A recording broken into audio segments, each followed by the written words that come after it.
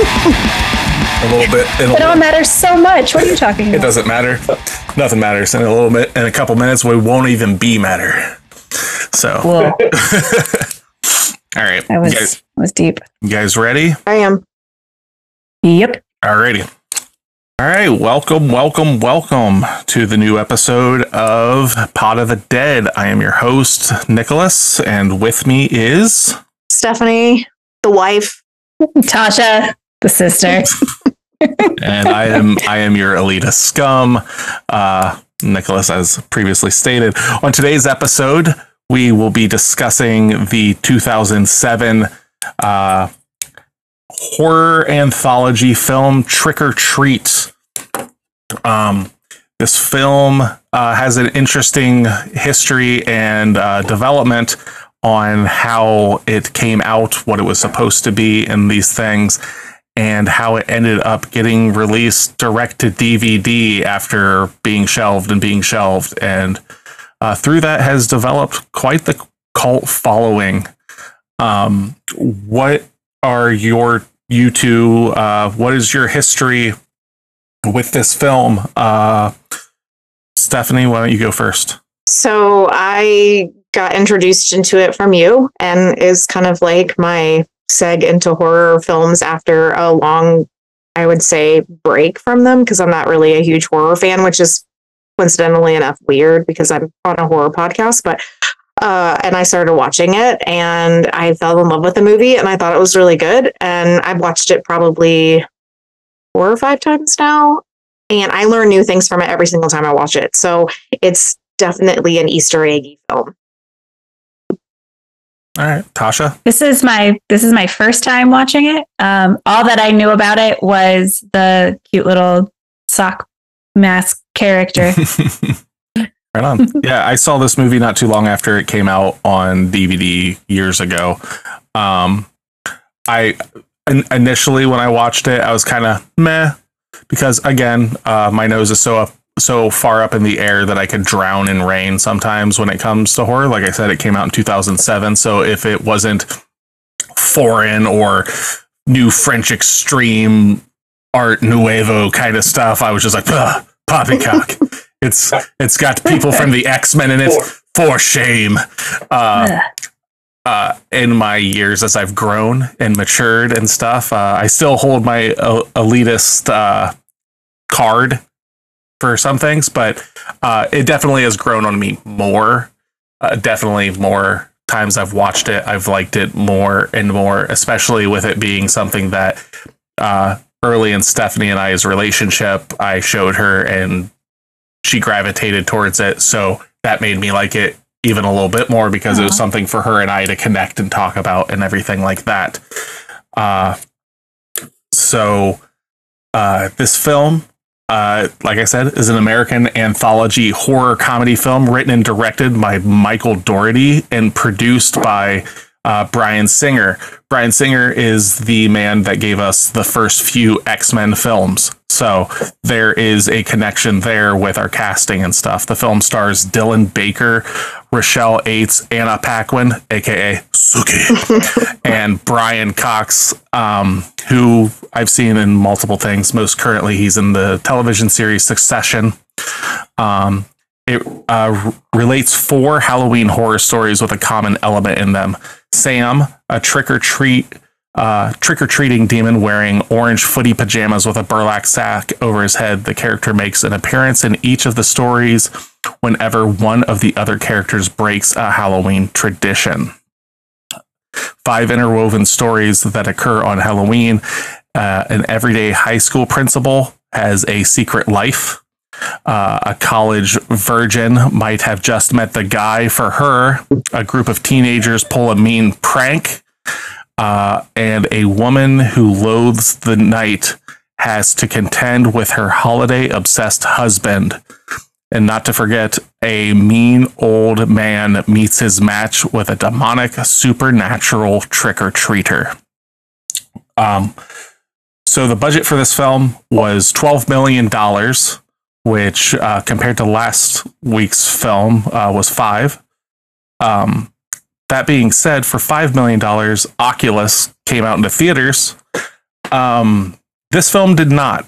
This film went direct to video after being shelved for multiple years because the production company, the higher ups, the men in charge of the money and stuff, just didn't see it being as a good return on investment and stuff, considering the market at the time. At one time, it was going to come out, and they're like, I don't know about the market. Then they're like, we'll put it out next year. And then like Saw 4 comes out. They're like, nope, we're just not going to do it this year. We're going to maybe next year. And then they were just like, fuck it. Just put it out on DVD. We'll see what fucking happens. We'll never speak of this again. And slowly through word of mouth, this movie has developed an insane cult following, mostly visible by its basically its mascot Sam, the aforementioned orange footy pajamas burlap sack child in the film, which we have a I'd say half-size candy dish of him in our basement right now that always has treats for us when we're down here playing games or recording the podcast and stuff like that. Mm-hmm. So we just got Sam out here, burlap sack, hat, face and all, just giving us some treats.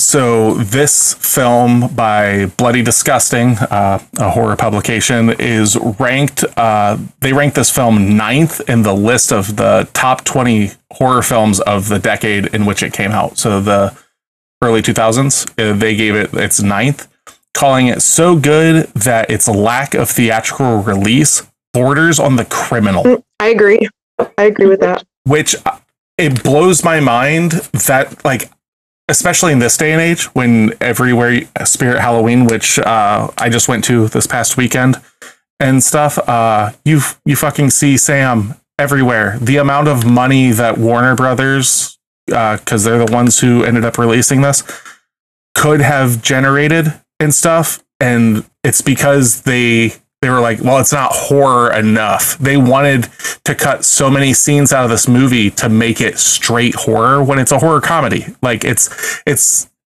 lighthearted at times, sort of. Yeah, but I mean, like, there's like some like like legit like jokey scenes in this movie. It's dark comedy, but it does not take itself seriously.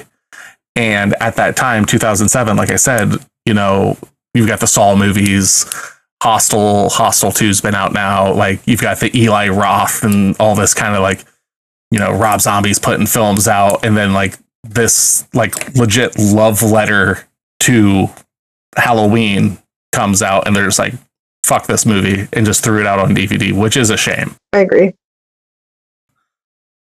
So, all that being said, we are going to give out an early spoiler warning on this film. We are going to go and explain our thoughts on it, what happens throughout the film, what we wish would have happened, what we liked, what we didn't like. We're gonna champion this film. We're gonna piss on this film. There are no sacred movies on this podcast. I'm looking at you, The Shining. Yeah, so we are going to get into it. So the lights have been lit. The jack-o'-lanterns have been lit, let's say. And the warning sign has been out. So we are going to get into trick or treat, not to be confused with Trick or Treat, which was an 80s horror, like heavy metal horror film, which they wanted to name this film that, but they couldn't get the rights or something like that. So before we go into it, we are going to dive into IMDb a little bit, and we're going to play a little bit of 1 out of 10, 10 out of 10 review. I'm going to read you 2 reviews on this film, and you're going to guess which one of these is a 10 out of 10 and which, oh, that's my mic. Which one of these is a 10 out of 10? Which one of these is a 1 out of 10? So let's see how this goes. Whether it's intentionally bad or unintentionally, it is a terrible movie. Mixing up the chronology of the film is always an interesting technique to keep viewers on their toes. However, this is a ridiculous amount of chopping and changing that actually just makes it hard to follow.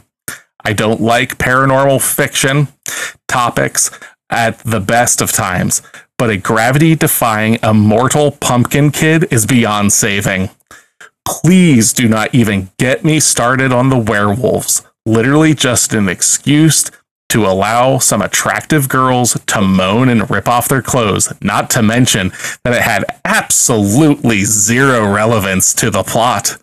What irritates me the most is the subtle Halloween references, such as Laurie and the Michael Myers-esque figure staring at the woman in the start.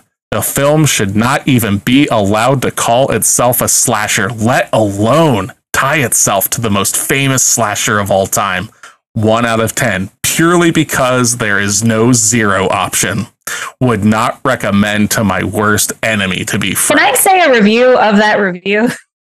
the fact What's that you that? said, I don't like paranormal movies. Like right there just already tells you. I don't like this Yep, I style, thought so that too. therefore I don't like this movie. Anyway. All right, so that was that the 10 out of 10, do we think? No, but the thing that doesn't make any sense about that review is it says that it's like jumbling the storyline. It literally hand feeds you that it starts a certain way, says it goes back in time, and then it walks you through the whole plot in a circle. It's literally, it starts and ends at the same time. It is, But it's linear common sense. different tracks. Time is a flat circle, okay? Flat circle. Got it. I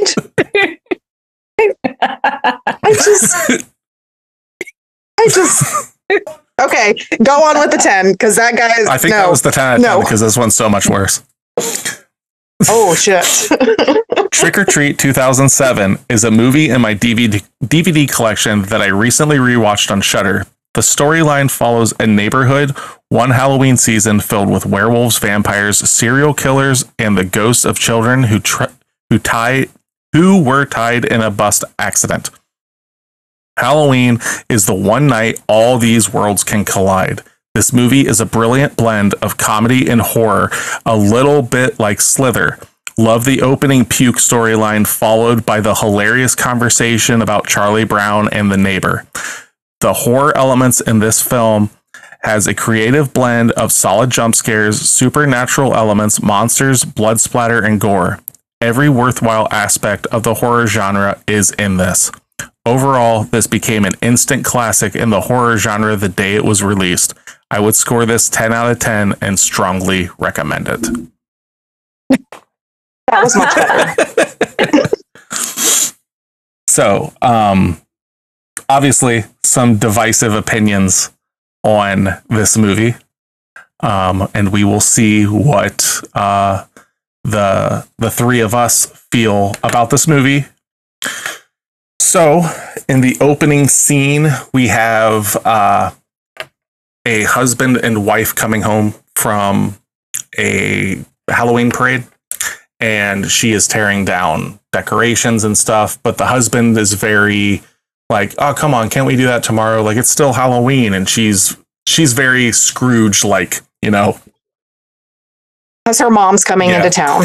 And she's like, the big no-no, like, that gets her on a shit list is she blows out a jack-o'-lantern, and he's like, you're not supposed to do that. So she's tearing down the stuff, and he's being the standard husband and being like, hey, can I get a little something from you? Whatever. He's like checking her out nonstop and everything, and she's just not having it, and she kind of like caves or whatever, and she's like, fine, put on the videotape, I'll be up in a minute. And he's like, hell yeah, I'm gonna get it in tonight. Busting out the videotape. Yeah, and the videotape that he busts out is labeled. I love it. It's a nature special VHS. Pops it in, and it starts out playing like a Discovery Channel nature special and stuff. And you later see in the film that it's taped over a bit and it's a porn.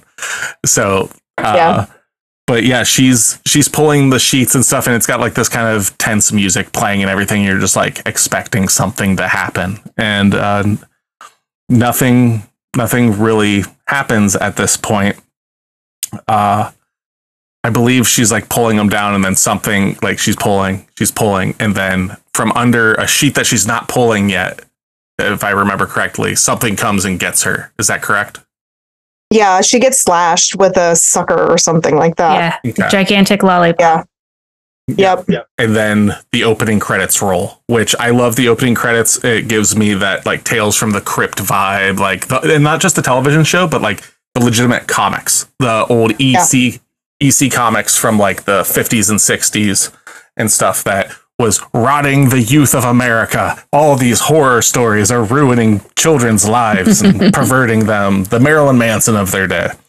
Well, it walks you through that whole storyline. So I love that about that. When you're watching the opening credits, if you pay close attention to them, it literally breaks down what you're about to see, not like with giving too much away, but it's kind of like, hey, this is what we're going to put you into. It's 4 stories, all these things. So it kind of prepares you for what you're kind of walking into. And I really like that because it's done in like that comic book opening, and it's more interesting than a lot of movies open. Yeah, it definitely like it leans into it just being like this movie's going to have some style to it. Like it's a very confident film. Whether that confidence is misplaced or not is up to the viewer, but it definitely. And I can tell you, as someone that didn't watch the opening credits nearly as closely as you two did, you have to watch the opening credits and realize that there are 4 sequential storylines. Yes. So the opening, though, definitely, I really like the music playing to it because it's very reminiscent. I don't know if it's like an homage to it or something, but it definitely has like the feels of the Reanimator theme, which is one of my favorite horror comedies from the 80s. I believe it came out like 85, maybe 86. But it just got like this almost like what's his name? I'm losing my credit right now, but the dude that does all the Tim Burton films, Danny Elfman, kind of has this Danny Elfman kind of feel like kind of feel to it and everything, kind of gets you in that mood, which I love. Like you throw that in there and like I'm like, oh, okay, we're gonna just have a fun time. There's probably gonna be some blood and stuff, but you know, this is gonna be a good time. Okay, so Tasha, do you ever notice anything like this when you're watching movies as much, like that detailed into music? Because he's the only person I know that does this. He's like, did you hear the soundtrack? And it was doing all these things. And I'm like, I have no idea. I'm paying attention to the characters and all the details. And you're over here singing the song in the background. Yeah, I didn't get that, Gene. Okay, thank you. It's not just me. So when we come back, you're hearing, I can't remember, but I believe it's maybe television, might be radio, but you're hearing a newscaster speaking. And it wasn't until I think this last time taking notes, watching it and stuff, it legit tells you the things that are in this movie because it says werewolves, zombies, demons, as the newscaster is talking about like the different things it's seeing at the parade. We get those things in this movie. Like, so it's talking about the people being dressed up, but it's literally saying like what's happening in the film. I thought that was kind of cool.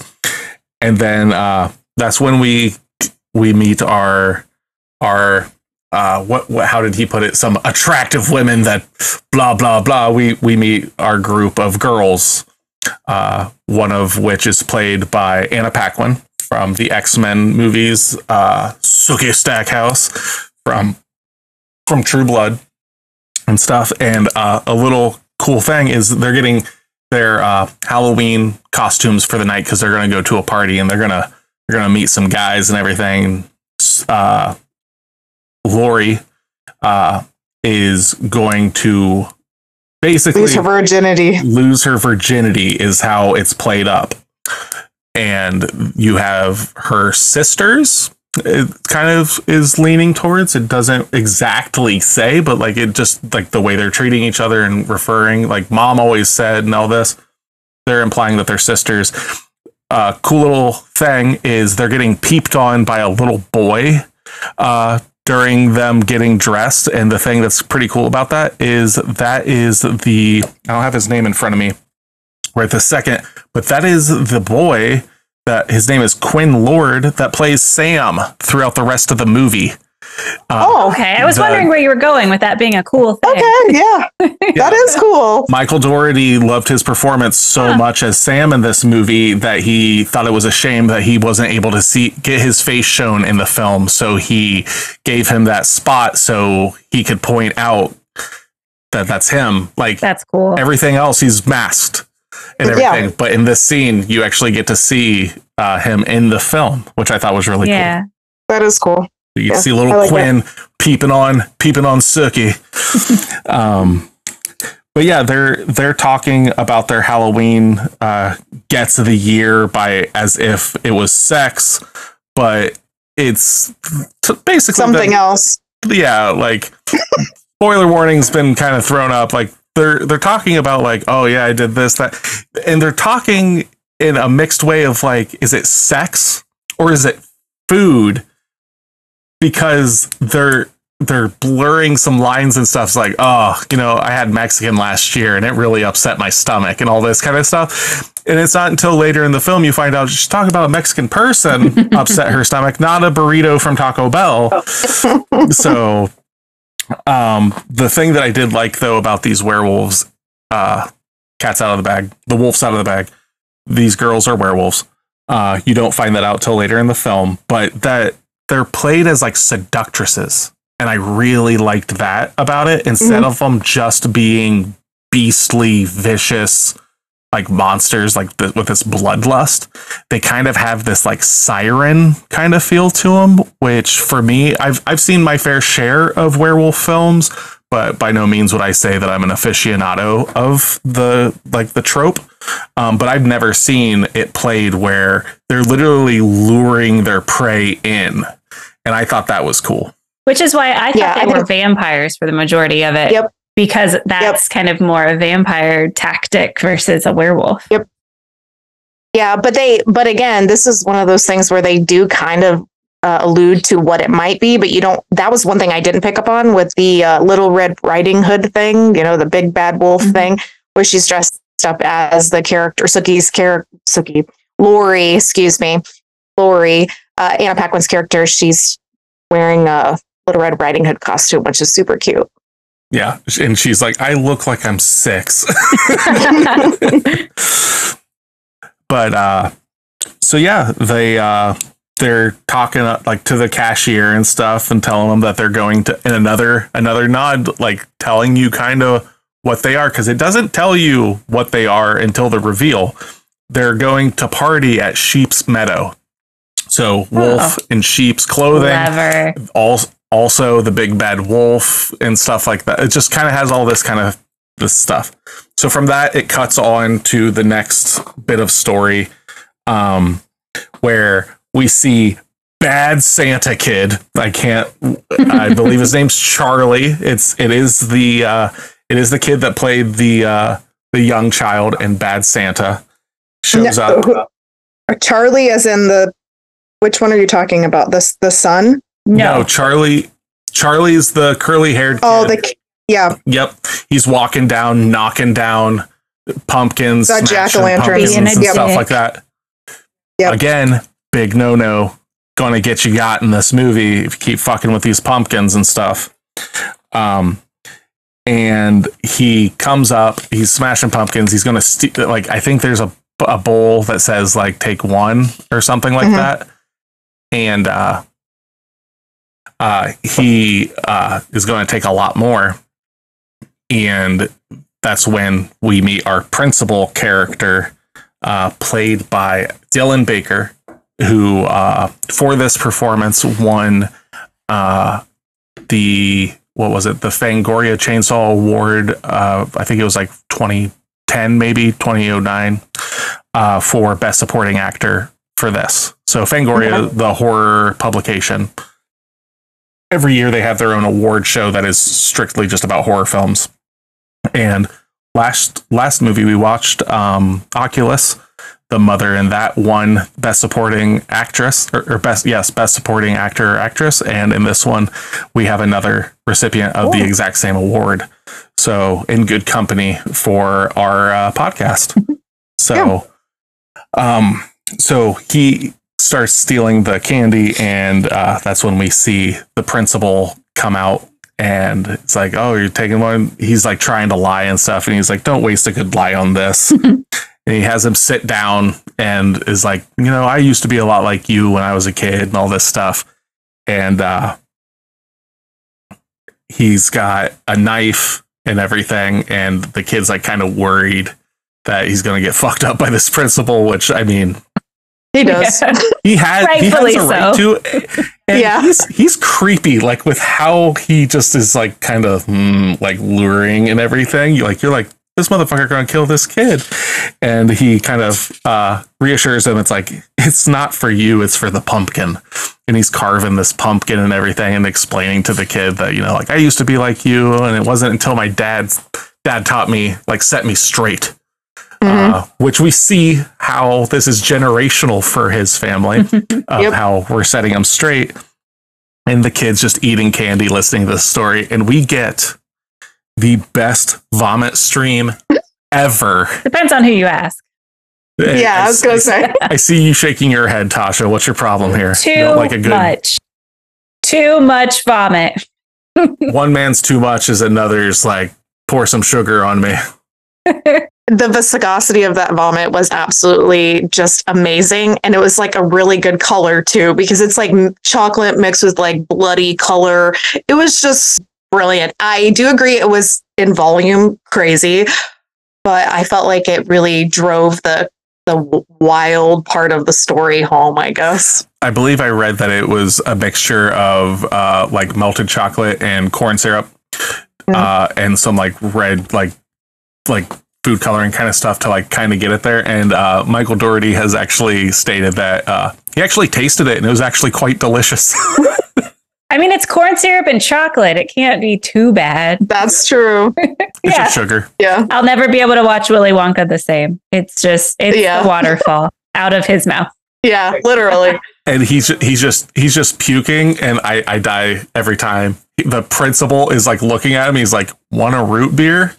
He's just puking. Like he's like, and he just falls over and he pulls a lollipop out and just says, always check your candy, leaning into the urban legend of, you know, razor blades in the candy and stuff, which later when you go into his house, you see that he is poisoning this candy. He is filling them with blades.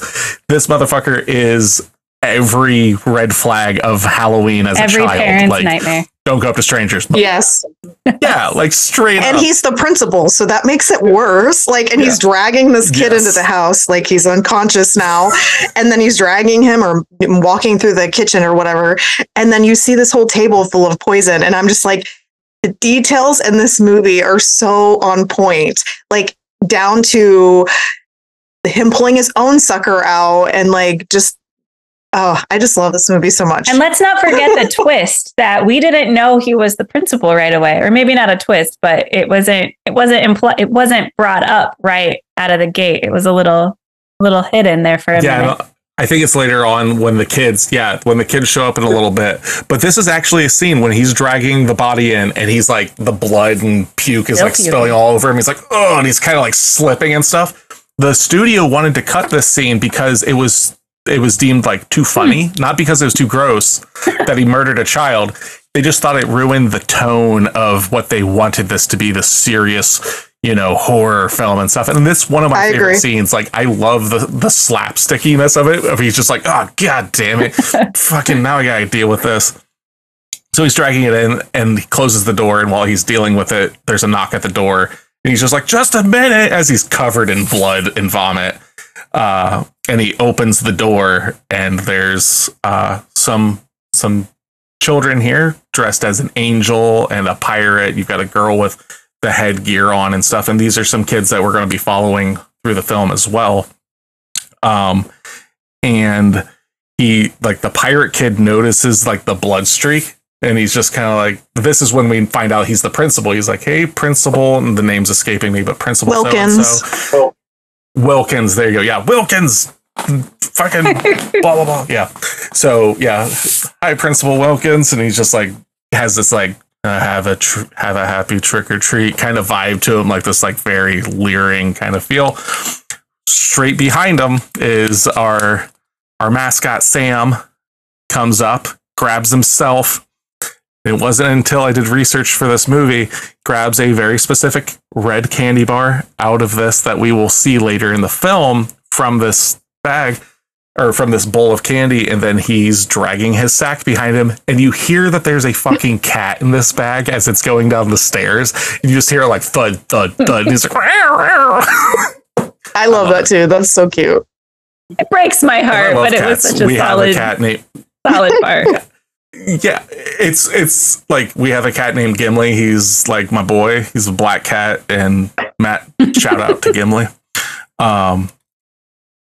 So he grabs the candy, and then we cut to this like lawn gnome holding down a tarp, and he's basically getting ready to throw the kid that he just murdered into a hole that he's already got a kid in the ground. So this isn't the first kid that he's got tonight.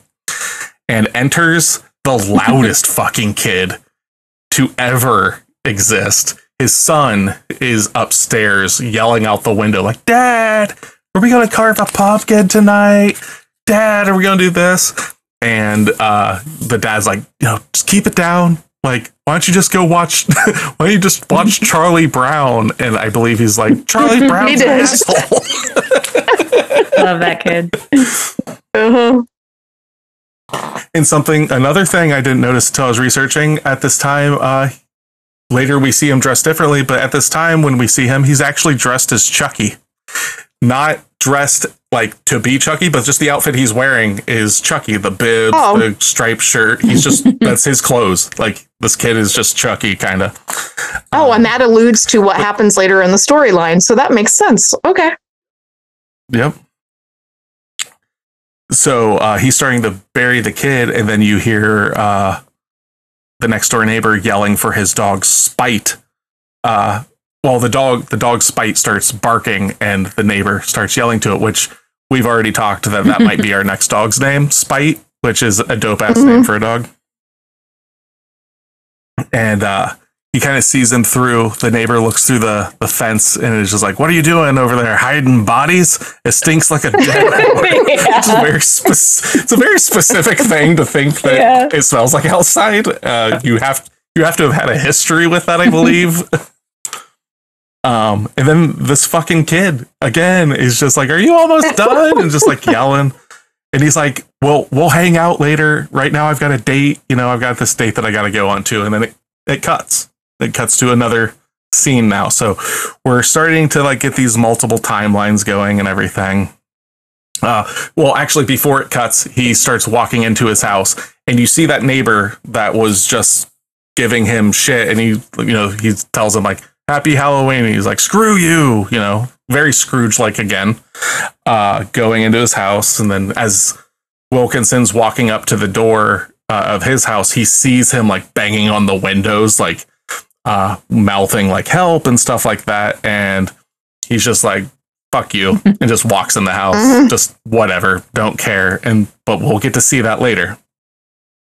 So now it's time to kill the kid is how it felt to me. I thought this motherfucker was going in to murk his son, because he's like, we're going down to the basement. He's hiding the knife behind his back. As you're going down the basement, you like see these masks and stuff like hanging up on the wall. Yeah, it's creepy. When I saw those, I was wondering, like, was this part of his other kids that he has killed on Halloween's? Because you don't know, like, when this principal, how many kids he's killed. You don't know, like, any other backstory other than he's obviously, like, crazy and he has definitely killed somebody. And I'm curious, like, if maybe he only does it on Halloween, or maybe, like, that's his excuse, or maybe he does it more often. I wish we got a little bit more understanding of that. What we know is that he was taught the right way to celebrate Halloween by his father. Oh, yeah. So that's probably what it is every year. And I wonder if we count them, if we can see how old his son is, if that's how many masks they have on the wall. Could be. Something that we skimmed over and stuff is like while that whole neighbor and him altercation is going on, a body that he had in the ground that he thought was dead was like grabbing at his foot and stuff, and he's like beating the shit out of a kid with a shovel while trying to like talk to the neighbor, which is so fucking funny to me because he's just like, "Grr, grr." He's like, what was that? He's like, oh, I just like basically like I stubbed my toe, like all this stuff. But the kid in the ground, though, this is the thing I thought was weird about it. I think he's like dressed as a clown or something. There's like stripes or something on his clothes. So I'm like, what's going on here? Yeah. Also, there's a point where he cuts off after he kills that kid. Like there, he cuts off the finger of it and throws it over, and that's what he shuts Spike up with. Is the spite? I'm sorry, spite with. Yeah.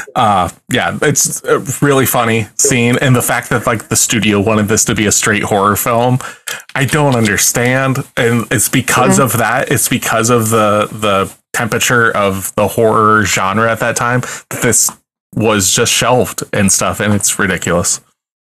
So anyway, he's taking his son downstairs, and he's like, okay, like, Dad, can you show me are we going to carve that pumpkin? He's like, yeah, we're going to do it. And he puts his hand on the kid's head and he raises the knife, and you're like, see, it's gone. This is because you talk shit about Charlie Brown, you know? And we see that he goes in to something and you think it's a pumpkin. You're like, oh, okay, it's just another fake setup. No, not really a fake setup. It's actually it's pretty fucked worse. Up. You then see the kid that he just murdered upstairs. It's his decapitated head on a Lazy Susan. And they're carving it like it's a jack-o'-lantern. And the boy in like this really like fucked up kind of creepy, like, you know, just like, let's carve a scary face this time. He's like, okay, son. And it's like, oh shit, this is what his dad taught him. And now he's passing it on to his son. Delightful. Well, and we also forget that the mom's dead. So like he's like, and you can tell he doesn't care. The husband doesn't, or the principal. So I have to wonder if like, did he kill her too? Like it's like this weird. So I wonder like if this is a family thing. Did his mom also get killed by his dad? Like if it's this like reiteration of like just mental illness essentially. And I was really struggling with that scene with all of the paraphernalia upstairs going like, why is this kid so chill with all of this stuff? Like he wants to go down and carve a pumpkin like any like standard kid would. And then it made complete sense. That was like a really big, okay, I get it. Everyone's in on this. Yeah. So then we cut from that scene and we meet the kids that were just at the pirate, the angel and stuff like that. And they are collecting jack-o'-lanterns and stuff like that, and they go up to a raucous party. It's a fucking swingers party that is going on, I think, or maybe it's a key party. They be fucking behind that door. Somebody's getting got in this. But it's their teachers. It's their teachers. It's one of their teachers dressed up as a sexy black cat that is just completely half lit, and she's like, hey, you guys want a drink and all this stuff? I couldn't think of a worse situation as a child. Yeah.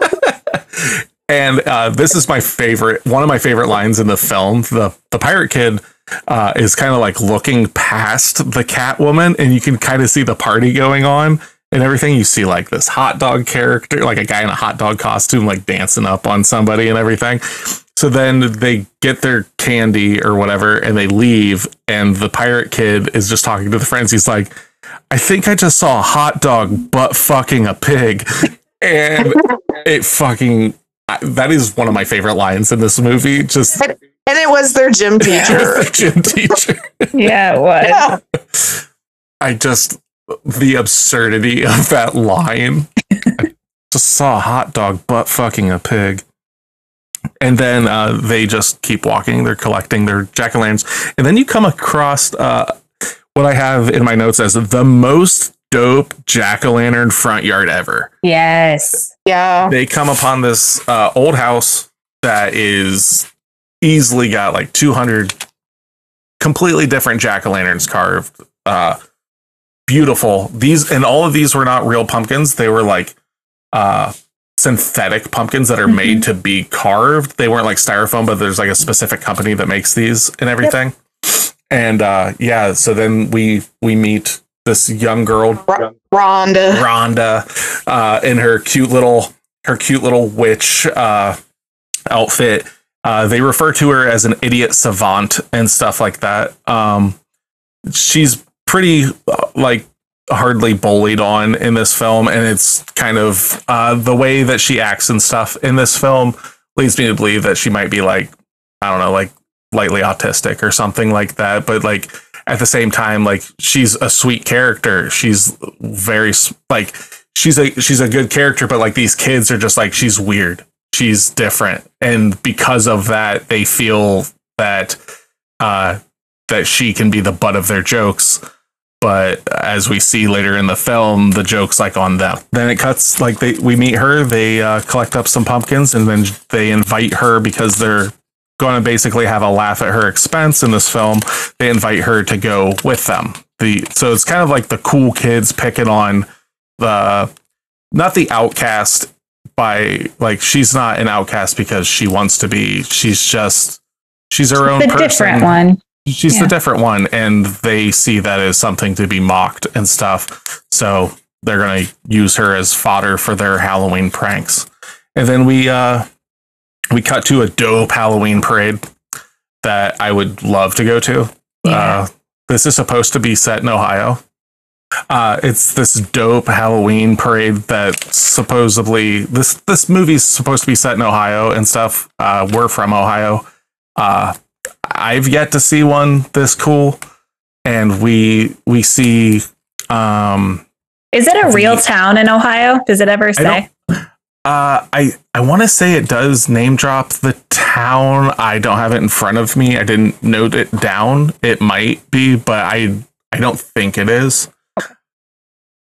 I do know that the parade itself, because I believe the movie was shot in Canada.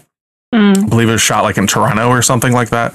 The parade was actually a real parade that goes on up there every year. Like it's a legitimate parade that goes on and stuff. I can't remember the name of like the organization that puts it on and stuff, but like that's what they fucking do. Like nice. It might not be like it might not be like that they just shot the parade. The people involved in it are the ones that are involved with that parade. Gotcha. So that's how they went about that. And then we get kind of this like vampire scene of this guy like chasing down a girl and everything. And isn't that the point where we're seeing this like hooded man with the mask and everything? Oh, okay. Yeah. Yeah, like chasing the girl down the alleyway and everything. And I just have down here that he kind of is like Batman vampire. He just kind of has this like vibe to him and stuff. And so we cut to the kids walking to a stone quarry, and they talk about the Halloween school bus massacre, kind of on the nose name. But they're talking about in a flashback that I really do like because it's got like this orange filter sepia tone. About like these kids that they were like special needs kids, and on Halloween they their parents paid off the bus driver to drive the bus into the quarry because these kids had become such a burden to them. So collectively these parents had it, or just had been pushed to their limit, that they were just like, you know what? We're going to kill all these kids and we're going to pay this guy to do it and be rid of our children, which is horrible. So bad. Yeah, it is legit like sad, because while it's going on, the child that's dressed with like the vampire mask and stuff is counting he's not counting, he's reading the house address numbers. So he's like, 6205, 6207. So because of that, he knows that the bus driver takes a different route, and he's like, wrong way. Like he's realizing something's wrong. And this is after the bus driver is going through making sure that, or no, he's driving them there and then stops at the quarry and then double checks to make sure that they're all chained in. He gives them all a piece of candy, like for their buckets and stuff, and he's going to drive them into this quarry. But it's at this time that the vampire kid is just like, nope, this is wrong. I want to go home. I want to go home. And gets to the driver's seat with the bus driver still like in the bus towards the back, handed out candy, and puts it in gear and hits the gas pedal and drives the bus towards the quarry. The bus driver is still inside and it goes over. Later, the next scene cuts to the bus driver coming to shore in this quarry because the quarry is full of water. And you see him breathing hard and everything, and you see the masks of these children float to the surface as they have been killed, and it's super sad. Like, they don't play it up for laughs. Like, yeah, it's this like, and this is the story of what happened, and then they just kind of play it, and it's I don't want to say it's a downer, but like it is. It is. I mean, but it's heavy. Like, it's not like it doesn't ruin the film. Like, oh, gotcha. It's not like crying or anything, but it's just like, that's fucked up. It's really fucked up. Well, and then he has a scar on his face. So like you can associate that later on in the film. So like you can definitely tie all of that together. But the other thing I found was interesting, kind of like with all the Easter eggs within this film, is that the bus they're riding is from Happy Shepherd Academy. Like, how messed up is that? Yeah, I had a really hard time with that scene. It made me sad. I was mad at the writers for putting it in, to be completely honest with you.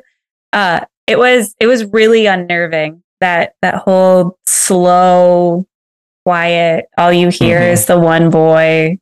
Yep. And I like it. Considering your background and your field, not to go into anything, like, I imagine it hits even harder. Oh yeah. Because like that's kind of your line of work. Yeah. You're not a bus driver, but I mean, like, a bus driver. Yeah. You work with kids and stuff like that. Yeah. Well, it's also unfair that the only person that survives of all of that is the bus driver. Yeah. Like, there's 8 kids and all 8 kids die. And it's just very tragic. And they're all wearing masks because they're like celebrating the holiday. And I think it said it was 30 years to this movie. So like 30 years prior this happened. So that was kind of interesting too. Well, it's really neat too. Let's see. I've got it here somewhere. Maybe it was in my previous notes. Here it is. The performers under the masks playing the kids on the school bus all have real disabilities or injuries, and they apparently had a blast during the shoot. The costumes were inspired by a mix of photos from Ralph Meatyard and Diane Arbus capturing real mentally disabled children on Halloween in their own homemade costumes. So there are these pictures of like these special needs kids and stuff, and they took that inspiration to tie it to like, this is like a real thing. Like, and the fact that they like went the extra yard to not just be like, they're not doing it for shock value and stuff like that. And they've got kids or I like that they got like representation of the people that unfortunately, like, it's a sad scene, but at least they represented it appropriately. Yeah, absolutely. Like, I thought that was really cool that they did that. Then it cuts back from the really cool, like, sepia orange toned flashback, and the angel, who's kind of the head of this gang of like shitty kids, talks about that there's 8. They collected 8 jack-o'-lanterns for the 8 victims.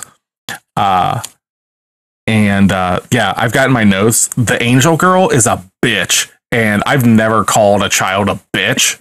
This child is a bitch.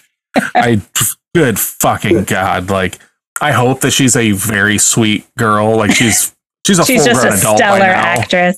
Like, good Lord. Like, she just is so slimy and stuff. Like, the guy that she's kind of fancies or whatever is like being nice here and there because he's supposed to be like the bait for the girl or whatever, and but you can see that he's like actually cares for this girl, the Rhonda and stuff, and she just gets like all these like shitty looks at him and everything every single time. He's just like, oh, that's really interesting. She's just like, it's not fucking interesting. I'm the one that's interesting. Has that kind of vibe to her, and just like, fucking throw this kid off a bridge. But then we cut back to the parade, and Little Red Riding Hood sees our Batman vampire. And what do we got here?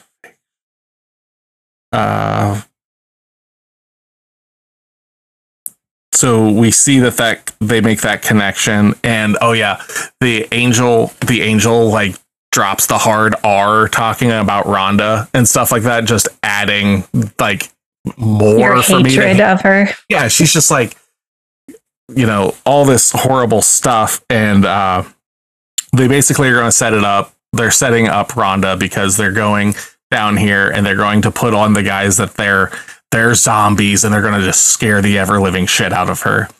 So they're screaming and stuff. They go down, like the kids go down and everything, and Rhonda is the butt of the joke. The kids all pretend to disappear and stuff, and they get dressed up in their zombie guard, and they scare her to the point where she falls and smacks her head on a rock, which easily could have killed her, could have cracked her skull.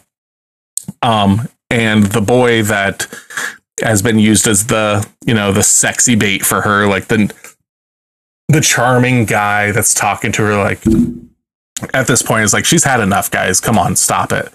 And the angel, the little bitch, is just like, has this like, she's had enough when I said she's had enough kind of thing. And it's just like, you guys are kids, what the hell is wrong with you? Just the worst fucking thing. And then I love the irony of the angel being the hardcore bitch in this. Yeah, she's just fucking horrible. The other two kids that isn't like the bait guy, the other two are like kind of just along for their ride and stuff. They're like, okay, and everything, but she's just fucking a horrible person.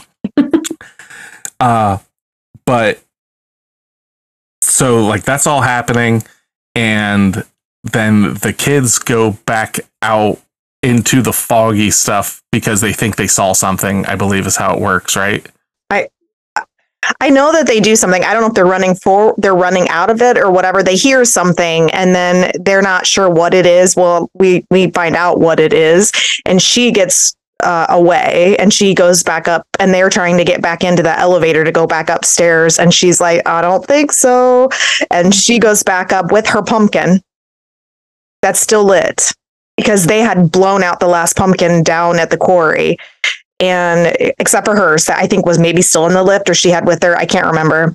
And she goes back up, and they're basically left to whatever decides wants to deal with them. And we see later on, but it is the zombie children of those kids that were driven over the ledge are killing them, and you don't see it, but you hear it. You hear limbs snapping, blood gurgling, guts getting ripped out. All things good in my book. And Rhonda makes it to the top of the elevator with her pumpkin, and in the distance you hear the faint howling of wolves, which ties into our werewolves that we'll be seeing later in the film. And Rhonda walks out of the elevator, sees, and there's Sam just looking at her, sees she's holding the pumpkin and everything. It's just like, good on ya, and just continues on his way off to cause some mischief elsewhere. Yep. So at this point, we, I believe, cut to the werewolves.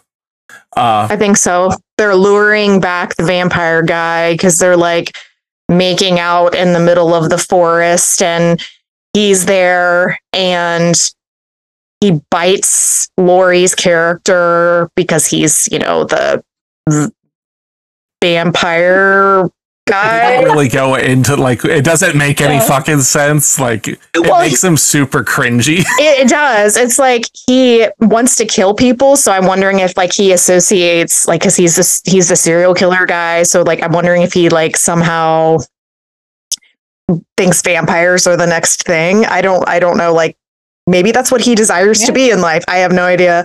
That motherfucker read Twilight. Yeah, probably. Just was like, here we go. My chance. This is how it's done. Yeah, exactly. Well, I'll show you fucking sparkles. Yeah, well, and that's when you're like following along, and like he's like you think she's hurt because she screams, and then the next thing you know, he fucking falls out of a damn tree. Like you blink and it's like, what just happened? And then her sisters are like looking at him like on the ground, like what happened? And she shows up and she's like, you know, a hot mess a little bit with blood down her neck and things like that. And that's when the show goes on. Like, you don't know if they're vampires or they're witches because they're around this like bonfire. And you quickly learn that, you know, Hot Dog Man's laying like his costume, the gym teacher's laying next to her, and she loses her virginity in a way that the not normal way, let's just say.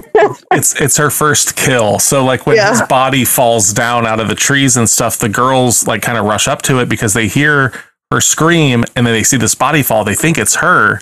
And then they're just kind of like, oh no, they rush up and then they uncover it and they see like it's just this other guy and they're like, oh, that's and that's like Laurie comes like strolling in all like, hey, what's up, you know? And I like this scene a lot. Like, this is when the reveal of them being werewolves happens, and they do it in a really neat way.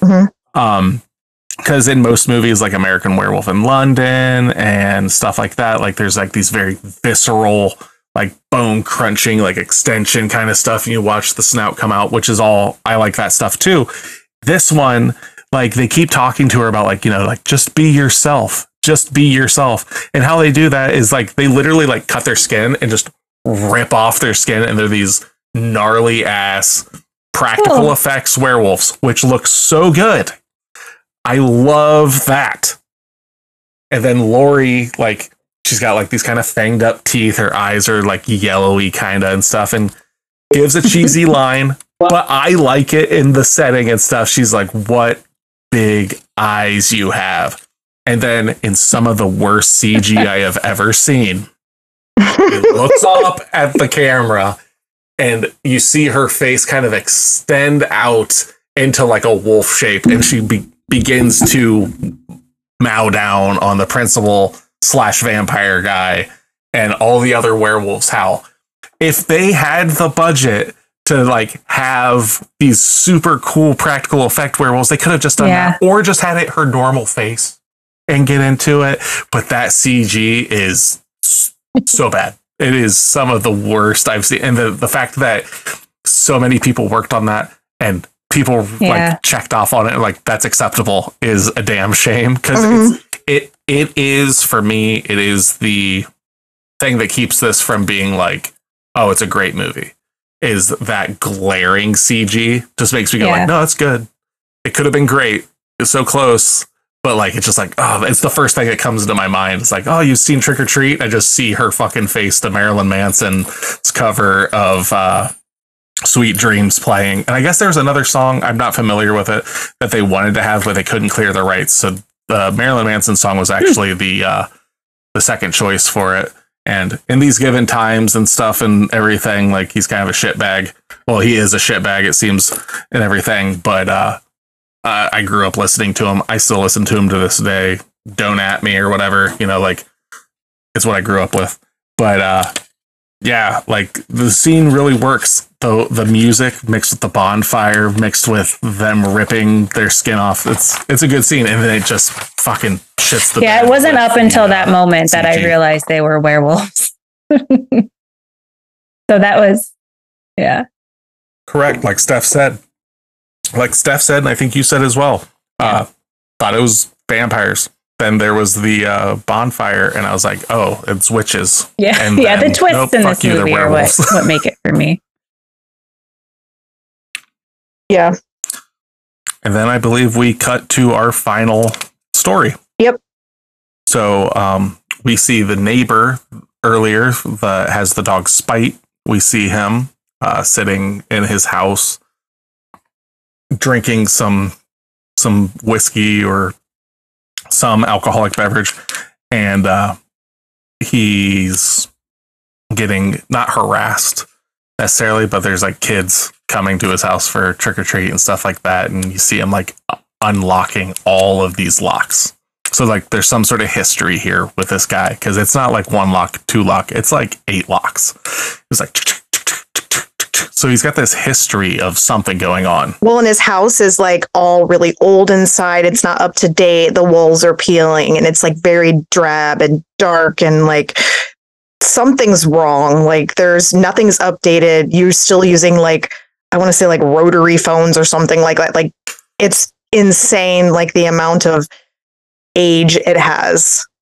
Like the remote for his TV is like an old Magnavox remote from the 60s, like the hard click button, like kind of stuff. It's just like, you can tell this guy's kind of like on the line of being like a recluse. Like he does not go out. He just lives here. So he's unlocking these doors and stuff. And the door opens and you just see like these eyes and this like growling sound, and enters Spider Spite. So the dog is dressed as a spider and just chases these kids off the property. The kids drop their candy and this man gathers up the candy and just takes it into the house. So again, another Halloween Scrooge. Yep. Oh,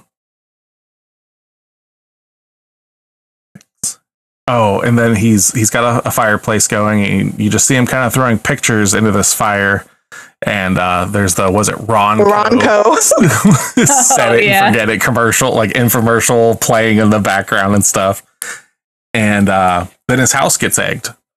And you just hear like the eggs smashing. He's like kind of looking out the windows and stuff. And you hear this like childish, like ha ha ha ha ha kind of going on and everything. And he's kind of getting pissed, and he goes out and lets Spite out. And you get to see that spat that he had with his neighbor from the other side of the fence. So you're seeing him kind of look through and everything and what's going on. So you're seeing the story now from a different perspective. And comes back in the house, gets Spite in because Spite's barking and everything. And eating the finger. And then Spite, I believe, looks upstairs and like kind of is like kind of growls a little bit and runs upstairs. So he follows suit because he thinks he hears something upstairs. So he goes up and he like looking around, looking for Spite, which we don't necessarily find out what happens to Spite in this movie. It kind of makes it seem like maybe Sam kills Spite. There is a scene though that was cut that shows that Spite was not killed. So no dog was actually killed in this. I would like to just leave that there. So we've got 2 movies with dog survivors. Keanu Reeves, expect our email. And we're not so sure about the cat, but at least the dogs have survived. That cat's getting fucked. But he goes upstairs and he sees something moving under the sheet of his bed. He lifts it up and it's just like one of those old mechanical hands, kind of like was it Thing or whatever from the Addams Family, like the little hand moving. And he's like kind of like confused. And at this time, a jack-o'-lantern that is in this bedroom bursts, like erupts in flame, and you see writing on all the walls in this room. It says like trick or treat, and it might be like the full like trick or treat, smell my feet, kind of like all over in different sizes, drawn all over this room. Artistically, that was really cool. Like I love the whole inside of that house and everything that's played out in that house between the guy and Sam is just really creative. Like every single bit of it. And that bedroom is just like the start of the way that they film it and the way that they portray all of it's just really beautiful in like a very creepy, weird way. Yeah, it's a very cool set piece for the movie. Very like iconic in my eyes, like just that eruption of fire from the pumpkin, they said the name of the movie, kind of feel like it's all over the walls and stuff.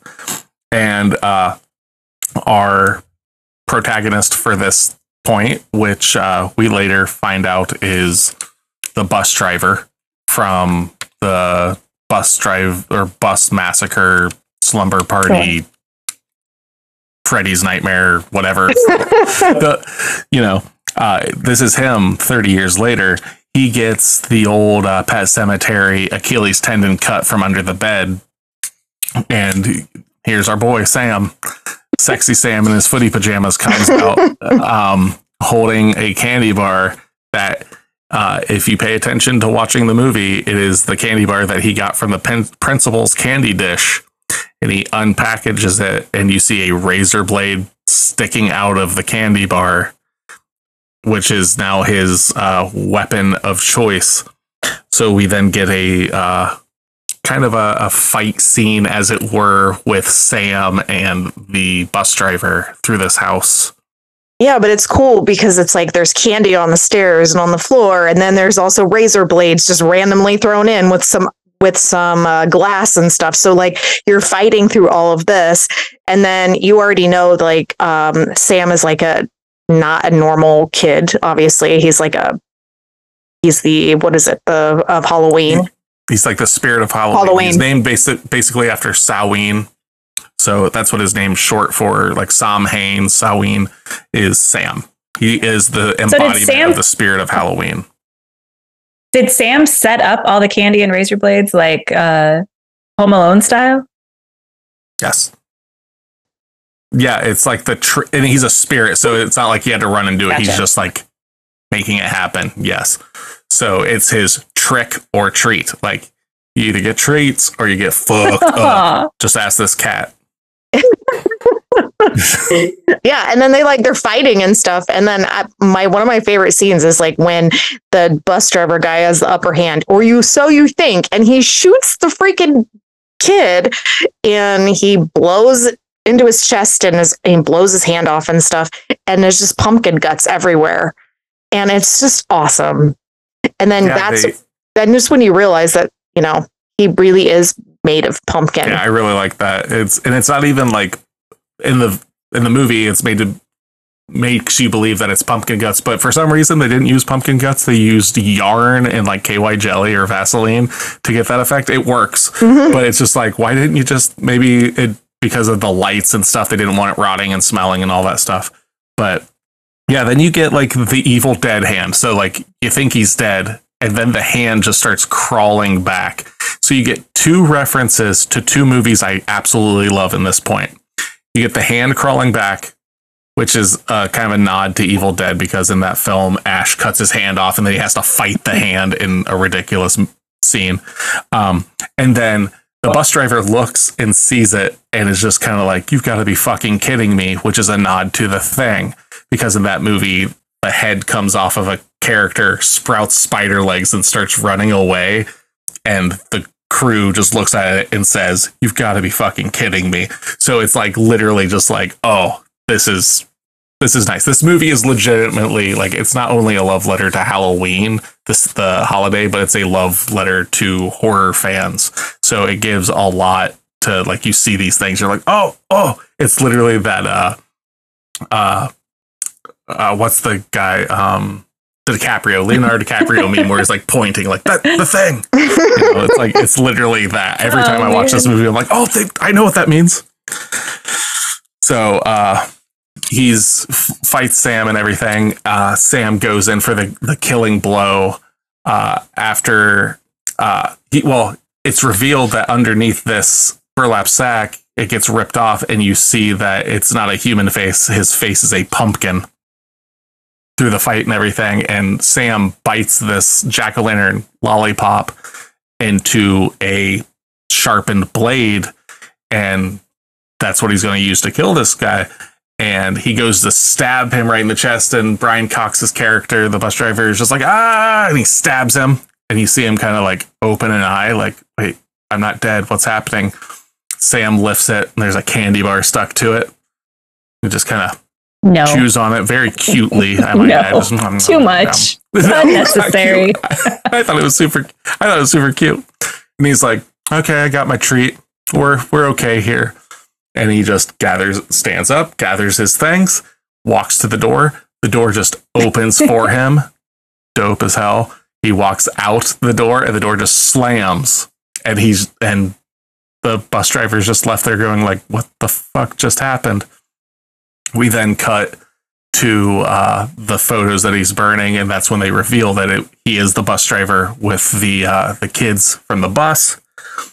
It then kind of jumps forward in time, and we see some more kids trick-or-treating at his house. He comes out, he's had medical attention and stuff. He's in a sling now and everything, and they say like sweet mummy costume, and he gives them candy, which is the candy that he stole from those kids earlier. And he's just like, yep, happy Halloween, kind of, like he's all fucked up, shuts the door, and has another knocking at the door, and he opens the door, and it's the zombie kids from the bus. And the vampire kid's like, trick or treat, and it shows his face. He's like, and I believe it's credits basically at that time. Or it's not credits. It cuts out, and we're seeing the couple from the beginning of the movie walking to their house from the parade, and Sam's watching all this stuff. The car drives by and about hits Rhonda, I believe it is, as she's crossing the street, and that car is the werewolves, and it's just like at the end, it's just tying all these stories together. You're seeing the little kid that was dressed like Chucky, the like Charlie Brown's an asshole kid, just sitting on the front porch handing out candy because his dad's out trying to get some strange and stuff. Father of the year. But he's dead. Really. But he's dead now. Yep, he's going to be dead because he's dead. That's the end. That's the end. Yep.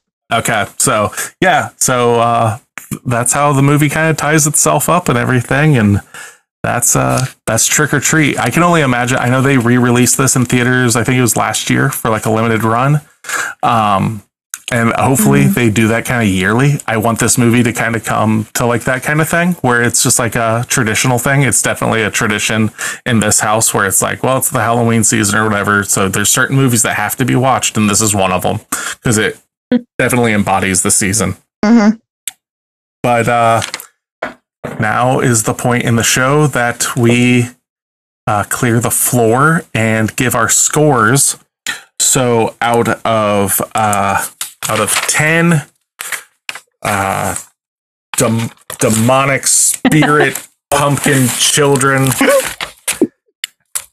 out of 10 Sams, how many Sams does Sam? Steph, why don't you start?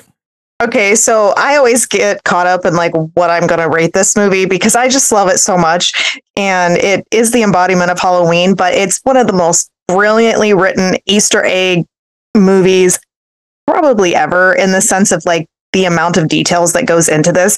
And it is, but it isn't a simplistic storyline. Like they really do a great job with it. So I would say I'm going to give it a 9, just because I feel like it's probably my favorite horror movie as a whole. And I just love it. It's good. I'm going to give it a 5. 5 Sams. And this is why. I think each storyline could have been its own movie. I do agree with that original review of it just having so much going on. And I clearly am not as vigilant when it comes to this movie because there was a lot of stuff that I missed. So it did seem like it was kind of jumbled together. The ending did tie it all together in a nice little bow for me. But I think that there was just so much going on that it kind of left a lot. It was jumping around a bit too much for me. And now that I know it was a horror comedy, a lot of the things that I didn't like make a little bit more sense, like the gratuitous vomit or the Evil Dead thing, hand running across. There were a lot of scenes in the movie where I was just like, all right, this is a bit ridiculous. I don't get it. But I did like the twist. I love a good twist. So the principal being the murderer was cool. That was my favorite one. The Little Red Riding Hood being a werewolf, I thought that was cool. But overall, I might give it another watch just because of now that I know so much, being able to point out those Easter eggs. But I'm sticking with a solid 5. Talking about the like how there's a lot going on and everything. There is a thing that I saw that said editing this film was described as a brutal process and hell. The only sequence that plays straight through is Krieg's demise at the end, the bus driver. And they said that I wish we did do a super special edition, which allowed you to watch the stories by themselves. So that would be kind of cool if there's like later down the road, there's like some release where they re-edit, like you can watch the normal film, but then you go in the special features and then it's a different cut of the film. And it is literally just here, just so you can see it just in a row. And I wonder how, like, if the movie is as good as Steph believes it is or whatever, because of the editing and how it is, if they're in line just normally, maybe it's not as good. Maybe it's better. Who knows? That being said, I like this movie. It's really like I said, like my initial watch and stuff, I was really snooty about it and everything. And that was many years ago. I've watched it probably 10 times. 'Cause I think every year since it's been out, I've watched it in, preparation for Halloween, stuff like that. 'Cause it embodies it. Like there are very few films. I mean, this movie out Halloween's the movie that is called Halloween, and embodying not in craft and stuff like that, but like in it being, this is the holiday. Like in Halloween itself does not have, up until this point, does not have a mascot. You know, like you've got Santa Claus and stuff like that. And you got, you know, Uncle Sam and all that for the 4th of July, you know, like Baby New Year. And like for Halloween, it's just like, oh, it's a black cat and vampires and stuff. But like Sam definitely has, like, they embodied the spirit of Halloween with him and stuff. And I really like that. I like the interwoven stories. I'm a sucker for horror comedies and stuff like that. This isn't my favorite horror comedy by a long shot, but this is probably, it's up there as one of my favorite anthology films. Which is saying a lot, because that's with like Creep Show, which is directed by losing cred. It's co-done by Romero, who did the Dawn of the Dead, Dawn of the Dead, Night of the Living Dead, all that stuff, and it's also written with Stephen King. So like that came out in the 80s. I love that one. But all that being said, I give Trick or Treat a solid 8 out of 10 Sams that did Sam. So I do believe that comes out to a 22 out of 30 for Trick or Treat from 2007, which gives us what total? 73. A 73. 73%. Just what did we get last week? A 72.3 or something like that. Yeah, 72. So just a little bit like comparable score. 73, which I think is a fair. It's not going to be everybody's movie. Like I think like when you start hitting the 80s and stuff, that's when it's just like, I mean, it's hard not to like this movie. 90s and stuff like that. Then you're talking like, this is a fucking great movie. This movie, you know, it's going to have its haters, it's going to have its lovers and stuff. This definitely, as you can see, like going to Spirit Halloween and Hot Topic and all that stuff, it's like the next generation Nightmare Before Christmas. Yeah. You see Sam everywhere. Well, I think this movie, when you're talking about holiday based, is like, this movie feels very much to me about Halloween as like the Santa Claus with Tim Allen feels like for Christmas. So it's very much that, like, what movie do you watch during the holidays that very, very much embodies that spirit? That's the movie. But I'm also a huge Santa Claus fan. So like, I think that's kind of the line that draws across for me. Yeah. And it's literally, I mean, not every family, but gather around, we're going to watch Trick or Treat, you know, like it's definitely a movie that you could have playing while you're handing out candy and stuff like that. It just has that feel and everything. So that being said, we give Pot of the Dead, the terrifying trio that we are, give Trick or Treat from 2007 a 73. We are almost done. This is a movie club, so we are going to tell you what we are going to watch this week so we can talk about it next week. And that movie is... Hey kids, it's your old pal Satan here with a little note that next week's actually our first double feature episode. So we'll be watching the Wes Craven classic Scream along with the Liv Tyler starring film The Strangers. So do come back and listen to the gang. For Pot of the Dead, this is producer Satan signing off.